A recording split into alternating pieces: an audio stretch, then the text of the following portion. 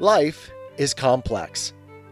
Join us for the simple gifts of wisdom, love, and delight in the written word. Pilgrim's Progress by John Bunyan, Chapter 7, Part 4. Then did the prisoners consult between themselves whether it was best to take his counsel or no. And thus they began to discourse. "Brother," said Christian, "what shall we do? The life that we now live is miserable. For my part, I know not whether it is best to live thus or to die out of hand. My soul chooseth strangling rather than life, and the grave is more easy for me than this dungeon." Job 7:15. Shall we be ruled by the giant? "Indeed," said Hopeful, "our present condition is dreadful, and death would be far more welcome to me than thus for ever to abide.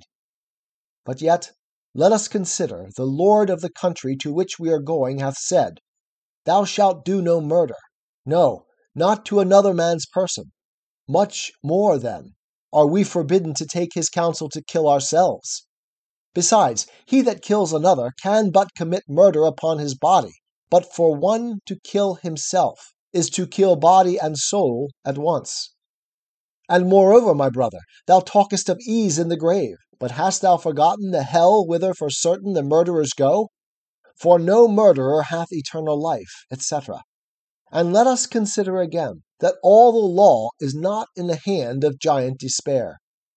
Others, so far as I can understand, have been taken by him as well as we, and yet have escaped out of his hands. Who knows but that God, who made the world, may cause that giant Despair may die, or that, at some time or other, he may forget to lock us in, or that he may, in a short time, have another of his fits before us, and may lose the use of his limbs. And if ever that should come to pass again, for my part, I am resolved to pluck up the heart of a man, and to try my utmost to get from under his hand. I was a fool that I did not try to do it before. But, however, my brother, let us be patient, and endure a while. The time may come that may give us a happy release. But let us not be our own murderers." With these words, Hopeful at present did moderate the mind of his brother. So they continued together in the dark that day, in their sad and doleful condition. Well, towards evening the giant goes down into the dungeon again, to see if his prisoners had taken his counsel. But when he came there he found them alive, and truly alive was all. For now, what for want of bread and water, and by reason of the wounds they received when he beat them, they could do little but breathe. But I say, he found them alive. At which he fell into grievous rage, and told them that seeing they had disobeyed his counsel, it should be worse with them than if they had never been born. At this they greatly trembled, and I think that Christian fell into a swoon. But coming a little to himself again, they renewed their discourse about the giant's counsel, and whether yet they had best take it or no. Now Christian again seemed for doing it, but Hopeful made his second reply as followeth. "My brother," said he, "rememberest thou not how valiant thou hast been heretofore? Apollyon could not crush thee, nor could all that thou didst hear or see or feel in the valley of the shadow of death.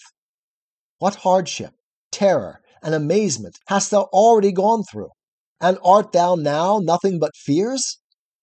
Thou seest that I am in the dungeon with thee, a far weaker man by nature than thou art. Also, this giant hath wounded me as well as thee, and hath also cut off the bread and water from my mouth, and with thee I mourn without the light. But let us exercise a little more patience. Remember how thou playedst the man at Vanity Fair, and wast neither afraid of the chain nor cage, nor yet of bloody death. Wherefore let us, at least to avoid the shame that it becomes not a Christian to be found in, bear up with patience as well as we can." Now night being come again, and the giant and his wife being in bed, she asked him concerning the prisoners, and if they had taken his counsel. To which he replied, "They are sturdy rogues. They choose rather to bear all hardships than to make away with themselves." Then said she, take them into the castle yard tomorrow, and show them the bones and skulls of those that thou hast already dispatched, and make them believe, ere a week comes to an end, thou wilt tear them in pieces, as thou hast done their fellows before them. So when the morning was come, the giant goes to them again, and takes them into the castle yard, and shows them as his wife had bidden him. These, said he, were pilgrims as you are once, and they trespassed on my grounds as you have done. And when I thought fit, I tore them in pieces. And so, within 10 days I will do you. Get you down to your den again. And with that he beat them all the way thither. They lay, therefore, all day on Saturday in a lamentable case as before. Now when night was come, and when Mrs. Diffidence and her husband the giant was got to bed, they began to renew their discourse of their prisoners. And withal, the old giant wondered that he could neither by his blows nor counsel bring them to an end.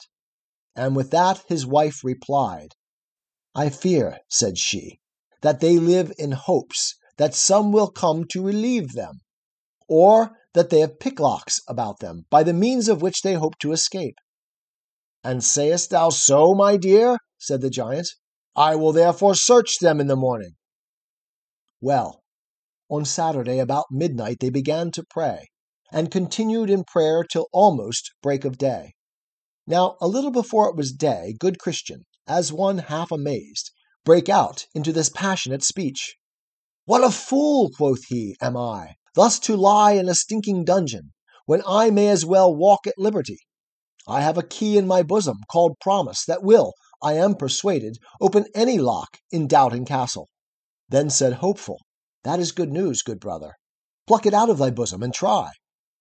Then Christian pulled it out of his bosom, and began to try at the dungeon door, whose bolt, as he turned the key, gave back, and the door flew open with ease, and Christian and Hopeful both came out.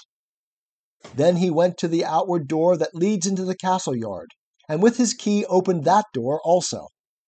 And he went to the iron gate, for that must be opened too. But that lock went desperately hard. Yet the key did open it.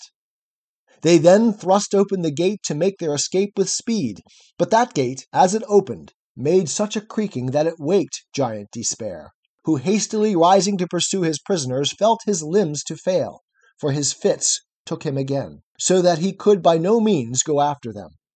Then they went on, and came to the king's highway, and so were safe, because they were out of his jurisdiction. Now when they were gone over the stile, they began to contrive with themselves what they should do at that stile, to prevent those that shall come after them from falling into the hands of Giant Despair. So they consented to erect there a pillar, and to engrave upon the side thereof this sentence: Over this stile is the way to Doubting Castle, which is kept by Giant Despair, who despiseth the king of the celestial country, and seeks to destroy his holy pilgrims. Many therefore that followed after read what was written, and escaped the danger.